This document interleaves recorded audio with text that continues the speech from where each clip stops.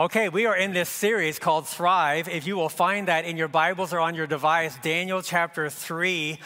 We are looking, actually Daniel gets a week off today because we are looking at his three friends, Shadrach, Meshach, and Abednego. And while you're finding that passage, I want to encourage you to stay engaged in what we're learning through Daniel by listening to, we launched the Dive podcast this past week, the Dive podcast, and you can engage in that by texting 219-336-2135. Text that number and we will give you the information that you need to give us your feedback. You can pose a question if there's something that is confusing to you, or if you just have a comment or feedback on what you're learning. Every Wednesday, we are going deeper in the Word of God through what we taught this past weekend. And so we want this to be interactive and engaging for you. We want, of course, this to be beneficial to you as we all go deeper in the Word of God. So we want to do this together through our study of Daniel and beyond. So let's get into this. Shadrach, Meshach, and Abednego take center stage in the story of Daniel. They are thrown into, if you grew up in Sunday school, you're familiar with this story. They were thrown into the furnace of fire because they refused to bow to the idol that Nebuchadnezzar had set up in the land. And they make what I believe to be the most provocative and profound statement that you find declarations in all of the Bible. And so I want to go straight to that, and then we'll go back and unpack the story. But in verse 15, Nebuchadnezzar says to these three guys, you're going to bow or you're going to burn. And if you choose not to bow, he asks this question: who is the God who will deliver you out of my hands? I'm your king. I'm in power. I have all the authority. I have power over your life. And if you don't do what I say, who's going to deliver you from this? You have no hope or recourse or options. There is no escape or salvation for you. There is no God who can intervene on your behalf. Doesn't sound like thriving, right? And yet these three Hebrew men, and you have to remember, like Daniel, they're all contemporaries. At the age of 16 or 17 years old, they were ripped out of their homes. They were thrown into a godless culture, trained and assimilated into the Babylonian culture, and yet they maintained their identity as God followers. And so their response to Nebuchadnezzar is this: "Oh, Nebuchadnezzar, we have no need to answer you in this matter.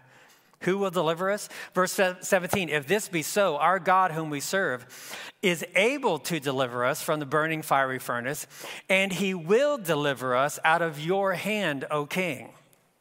Verse 18, but if not, everyone say, but if not. But if not, say it again. But if not, be it known to you, O king, that we will not serve your gods or worship the golden image that you have set up. But if not, this is the key statement in chapter 3. But if not, this story is about courage and resolve. It's about persecution and suffering. This story is about faith and perseverance. This story is about loving God for God and serving him for no other reason that he is God, that he is the one true God. We've been asking the question and answering the question, how do you follow Jesus in a world that does not follow Jesus? Friends, this story is about thriving when your very life is at stake because of your faith in the one true God. Not just surviving, but actually thriving in the culture that is antithetical to your faith. We've been talking about this for the last several weeks. The cultural shifts making it more and more challenging to live out an authentic faith. This has been happening for a long time. It seems that it's shifting very rapidly and quickly, and as a result, there's just a lot of head shaking going on, isn't there? There's a lot of hand wringing. There's a lot of, what's going on and what is this world coming to? There's no shortage of doomsday end times prognosticators. The thing is, friends, we know what this world is coming to, right? We know what this world is coming to. It's coming to a fire. We've talked about the cultural attitudes and the public, policies that are making it more difficult for the church, for Jesus followers to live out their faith. And so I think we just need to stop for a second. We need to maybe we need to have a different perspective on this cultural moment that's making it more and more difficult. But friends, is it making it more difficult, or is it just simply giving us more opportunity? The darker our world, the brighter our light. It's bad, but you think it's bad now. I think we just need to be reminded that in the first century, Followers of Jesus were literally, fed to the lions for sport. They were dipped in oil and set on fire to illuminate the streets of Rome. So you think it's bad now. And you think it's bad here. I mentioned about last week about the church exploding in other parts of the world, and with that comes all kinds of resistance and persecutions. Organizations like Voice of the Martyrs and the Open Door International reports that every month, 300 believers are killed for their faith in places like Africa and India and China. Every month, over 200 churches and faith-based properties are destroyed. Every month, over 700 acts of violence are perpetrated toward Jesus followers. Now, you don't see that happening in our particular culture. In America, we're just arguing over masks in a service or whether we have to meet in a parking lot, right? In fact, on Thursday, I was finalizing this message, and this wasn't a part of my research, but I was reminded of how often I fail to pray for the persecuted church around the world. I found this verse in my daily readings, 1 Samuel 12:23, that says, "Far be it from me that I should sin against the Lord, by failing to pray for you." We are called to pray for one another, to support one another in prayer, and Samuel says, I sin against the Lord when I fail to do that. So that just convicted me this week, that I so often fail to pray for those around the world who are living out their faith at the cost of their very lives. So I just want to take a moment this morning and pray for those around the world in that kind of a situation. You think it's bad now, you think it's bad here, but friends, there are people literally giving their lives, laying down their lives for the gospel of Jesus Christ every day. So would you bow your heads right now? I just want to pray, take a moment to pray. Father, out of sight, out of mind, we so often are forgetful. We are wrapped up in our own inconveniences to pray for our brothers and sisters who literally put us to shame in standing before the world, saying that we have no need to answer this question of the world. We have a God who will save. We have a God who will deliver. But if not, we will not bow to the idols of our world. And friends, our God, may their sacrifice not go unnoticed by us, and certainly not go unrewarded by you. Give us the courage to stand like our brothers and sisters, whatever the cost, for the one who stands in the gap for us. To that end we pray, Father, in Jesus' name. Amen.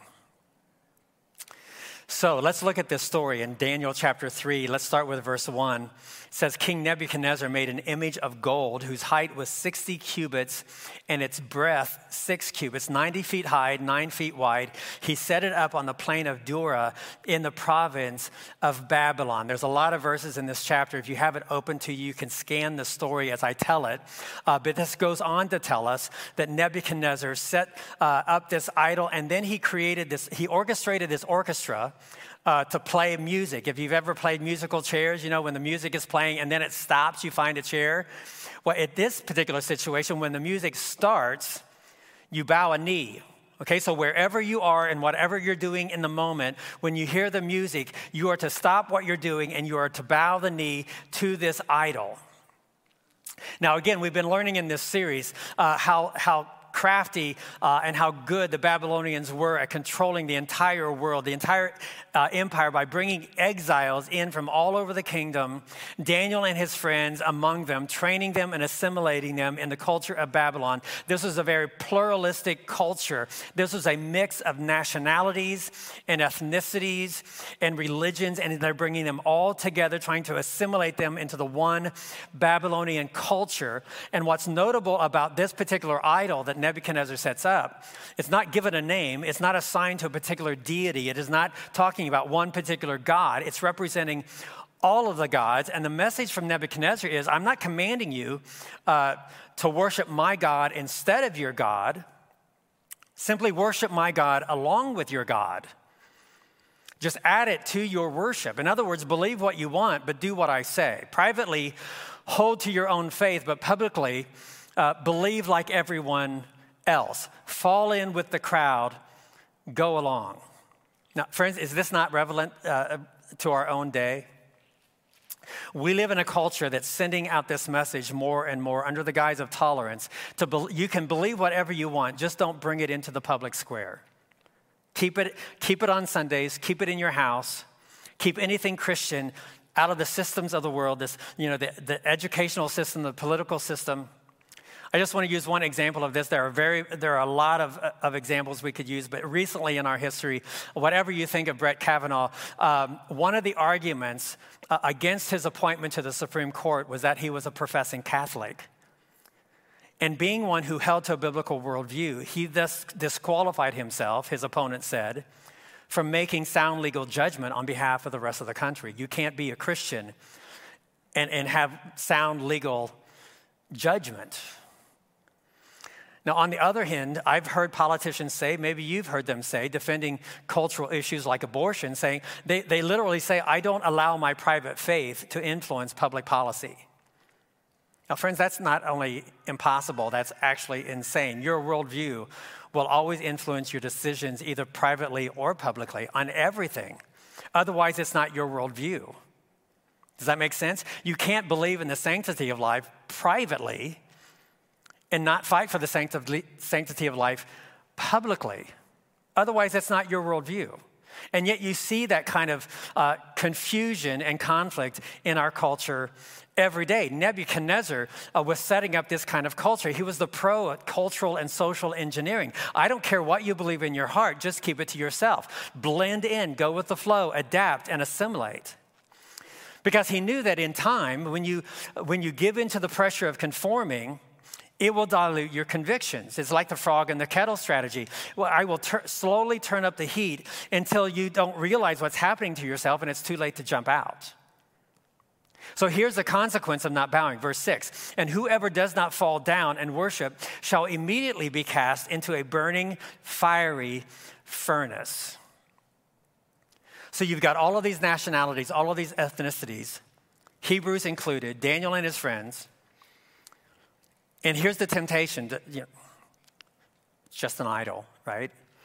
And idols are nothing. I mean, the Bible tells us that idols are nothing. And so, I know what I believe privately. I know what I know what I'm convicted of and committed to. So, I can bow on the outside without bowing on the inside. I know what I believe in my heart, so I can just play along. And yet these guys knew that every time you compromise on the outside, you are bowing on the inside. Every time you go along to get along, you bow. Every time you bow, friends, you're losing who you are. Now, here's the deal.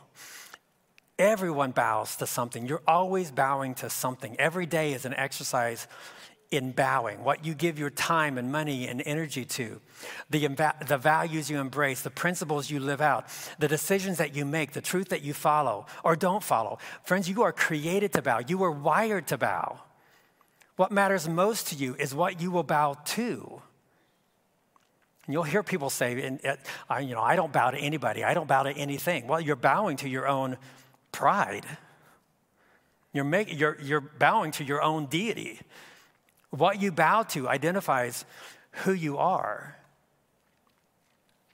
And so these men knew that they could not bow on the outside without bowing on the inside. Verse 12, their enemies go to the king and they tell Nebuchadnezzar, you know what? There's Jews in your kingdom who are refusing to bow. Do you know that? They're paying no attention to you. And the king naturally, verse 13, gets angry at that, brings these three men in. Now, what you need to realize is that these three men, Shadrach, Meshach, and Abednego, these are men that the king has already promoted. He knows these men.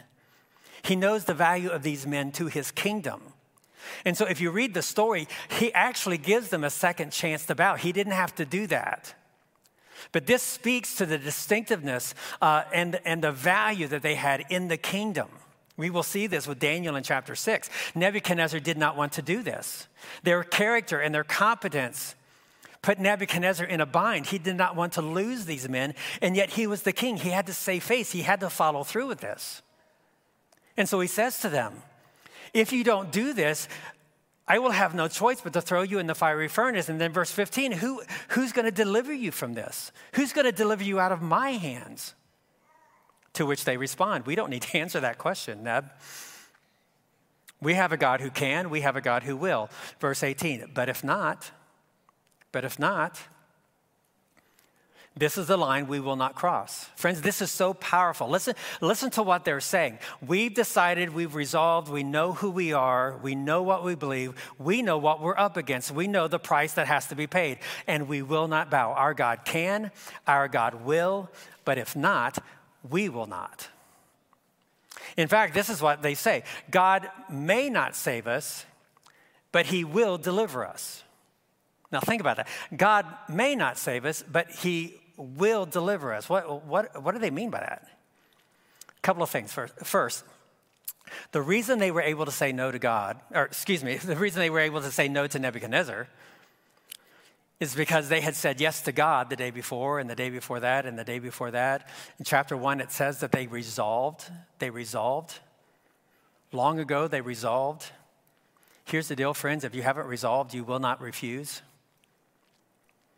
You can't wait for the moment of decision to decide how you're going to decide. You've got to dissolve beforehand. If you don't resolve, you will find it very difficult to refuse. They knew Nebuchadnezzar wasn't bluffing. They had seen him execute people before for far lesser things. They knew that this day might come. And so they had resolved every day leading up to this day how they would decide. That's the first thing. Second thing, one thing that you need to realize, friends, that this is not a happy ever after story. I mean, we know how this story ends, but the end of the story is not the point of the story. The point of the story is the but if not.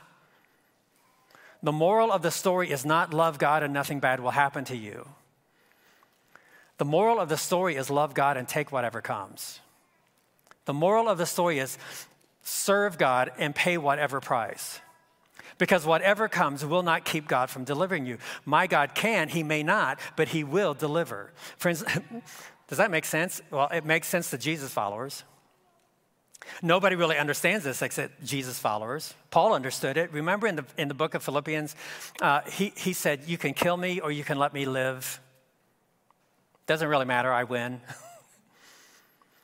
If you let me live, I'll just keep on serving. If you don't let me live, I'll be in heaven with Jesus. This world is not my home, so it doesn't really matter which way this goes for me. My God may not save me from this particular peril, but he will deliver me from your hand. I am more than a conqueror in Christ. Nothing will separate me from the love of God. While I'm here, I'll do my job. When it's over, I'll be in heaven. Nothing on earth is a happily ever after. We know how this world ends. We know where this world is headed. And this is their resolve.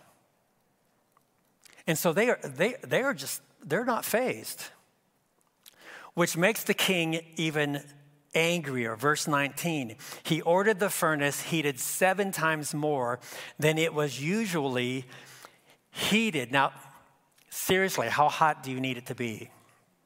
I mean, have you ever studied fire? I've never studied fire, but I do understand that there's colors to fire depending on how hot the fire is. You know, a red and orange and white and blue. We don't know the color of this fire, but we know that it was already hot enough to burn people alive. And so he's not making it 7 times hotter to make sure that it works. I mean, what's a few more degrees when you're already getting fried? It was already so hot that the men throwing them into the fire died just getting close to the fire. So what's the point, Nebuchadnezzar? The point is nobody's going to defy the king and get away with it. The point is nobody's going to say no to me and get a pass. You will bow or you will burn. And so they tied them up. They threw them into the fire. The king comes to witness the burning. And yet, instead of watching the burning, he is astonished at what he sees. Verse 24, did we not cast 3 men bound into the fire? Verse 25, but I see 4 men unbound, walking in the midst of the fire, and they are not hurt. And the appearance of the 4th is like a son of the gods, the son of the gods. This is called a theophany or a Christophany. Jesus shows up several times in the Old Testament as the angel of the Lord. He's a pre-incarnate manifestation of the Son of God, the second person of the Trinity in the Old Testament. And in this particular situation, he's walking around with these 3 men in the midst of the flames. Nebuchadnezzar sees this, he witnesses this, and because of this, he has a change of heart. He has somewhat of a come to Jesus moment. And so he pulls them back out of the fire. And he makes this declaration in verse 28. Blessed be the God of Shadrach, Meshach, and Abednego, who has sent his angel and delivered his servants who trusted in him and set aside my command and yielded up their own bodies rather than serve and worship any god except their own God. He realizes what these men had just done and the price they were willing to pay. And so in verse 29, he says, therefore, I make a decree. He totally switches gears here. Any person, nation, or language that speaks anything against the God of Shadrach, Meshach, and Abednego shall be torn limb from limb in their house. Now, okay, so he's been justified but not sanctified. I mean, he's still kind of on this destruction mode. But he says, if you say anything against one true God, I'm going to take care of you. You're going to be torn limb from limb. Your houses are going to be laid in ruins, for there is no other God who is able to rescue in this way. Verse 30, then the king promoted once again Shadrach, Meshach, and Abednego in the province of Babylon. But if not, everyone say, but if not. But if not. Friends, the call of the gospel is to come and die. The invitation of Jesus is to lay down your own life, to receive the life of Jesus in you, to yield up your own body. In the Bible, furnaces are a metaphor for trials and troubles. Fire is the illustration for the faith and the character that is refined. 1 Peter chapter 1, verse 7 says, so be truly glad. There is wonderful joy ahead, even though you must endure many trials for a little while. These trials will show that your faith is genuine. It is being tested as fire tests and purifies gold, though your faith is far more precious than mere gold. So when your faith remains strong through many trials, it will bring you much praise and glory and honor on the day when Jesus Christ is revealed to the whole world. Friends, do you want to know your own heart? Do you want to know if you have a profound faith in God to the point of laying down your life to be able to do you know that you can put the full weight of your life on his sovereignty regardless of the outcome of your life? Do you want to know that you love God for God and not for what God can do for you? Do you want to know if you can serve God regardless? You know that he can deliver. You know that he will deliver. But if not, you're still unwilling to bow to the idols of this world. The bottom line is, friends, that you were made to bow. You were created to bow. The question is, to whom will you bow? These three men have already answered that question. Hopefully, you've already answered that first question. How do you thrive in the fire? First of all, you've got to decide to whom you will bow. But let me offer two more suggestions as we close out. Here's the second one. What are you bowing for? What are you bowing for? These men had no guarantees. There was no promise from God that they would be delivered from this fire. And I need to press that point because I've seen this too many times in the lives of would-be Jesus followers. God didn't come through for me, so I'm out. I prayed, but he didn't answer my prayer. I've lived a good life. I've gone to church. I do all the right things. Why isn't God doing what I want? Friends, the foolishness of that kind of thinking, that God would owe you anything. The Bible tells us that our righteousness is like filthy rags. How does that engender God to owe us or to be indebted to us, to somehow feel entitled to preferential treatment? What are you bowing for? Are you bowing for what God can do for you or what you can get from God? You have to examine your own heart on this. Are you bowing for the outcome of your life to go your way? Or are you bowing for the glory of God no matter what? Are you willing to love God for God? In the words of Job, though he slay me, yet will I trust him. In the words of Paul, whether I live or die. Friends, if you're bowing to God to save you from fire, you will not survive the fire. But when you love God for God and nothing else, when you're serving God simply because he deserves to be served, when you realize that God owes you nothing and you owe him everything, you know what? You can face any fire. When you realize that God owes you nothing and you owe him everything, then you can walk through any fire. What are you bowing for? And here's the last question. Who are you bowing with? Because friends, it is very hard to bow for long when you're bowing alone. You were not made for that. No one can bow for you, but we can all bow better when we bow together. If there was ever a need for the community of believers to come together and to stick together, it's in the culture that we're living in, right? What? Who are you bowing with? Who's encouraging you? Who's holding you accountable? Who's challenging your attitudes and decisions and behaviors? Who's helping you see those areas where you're bowing to the wrong God? Because if you're bowing alone, you're unlikely to bow for long. How do you follow Jesus in a world that does not follow Jesus? How do you thrive in the midst of the fires of your life? Well, I want to tell you, Jesus follower, I want to remind you, Jesus follower, that Jesus was thrown in the ultimate furnace for you. He took the fire of God's wrath so that you could be fireproof in the fires of your life. But there's more to it than that. Every other religion in the world says, live a good life and God will save you. Serve your God and nothing bad will happen to you. Friends, this is not the gospel. Jesus suffered for you. And he suffered for you so that you would not suffer, not so that you would not suffer. He suffered for you so that when you suffered, you could suffer like him, so that your faith and your character would come forth like gold in the fires of your suffering. Jesus walked through the fire for you, so you can walk through any fire for him. Now, if you're not a Jesus follower at this moment, you need to be reminded that everyone faces a fire. We all face the fire. What is this world coming to? What is your life coming to? It's coming to a fire. And you have to answer the question, what God can deliver you from this fire? Jesus took the fire of God's wrath. Only the God who went through the fire for you is the God who is able to deliver you from this fire. If you need help on this, on understanding this, if you want to take your next step toward God and you have questions about this, I want you to text that number, 219-336-2135. This is the way that we can respond to you. This is the way that we can answer your questions. This is the way that we can pray for you and help you to understand what your next step toward God might be. You just need to know that everyone faces a fire, and the only God who can deliver us is the one who stepped in the fire with us and for us. Would you pray with me? We are so grateful, Jesus, that you did that for us. And help us, Father, in this story, help us to realize that you did not exempt us from the fire, but that you will deliver us.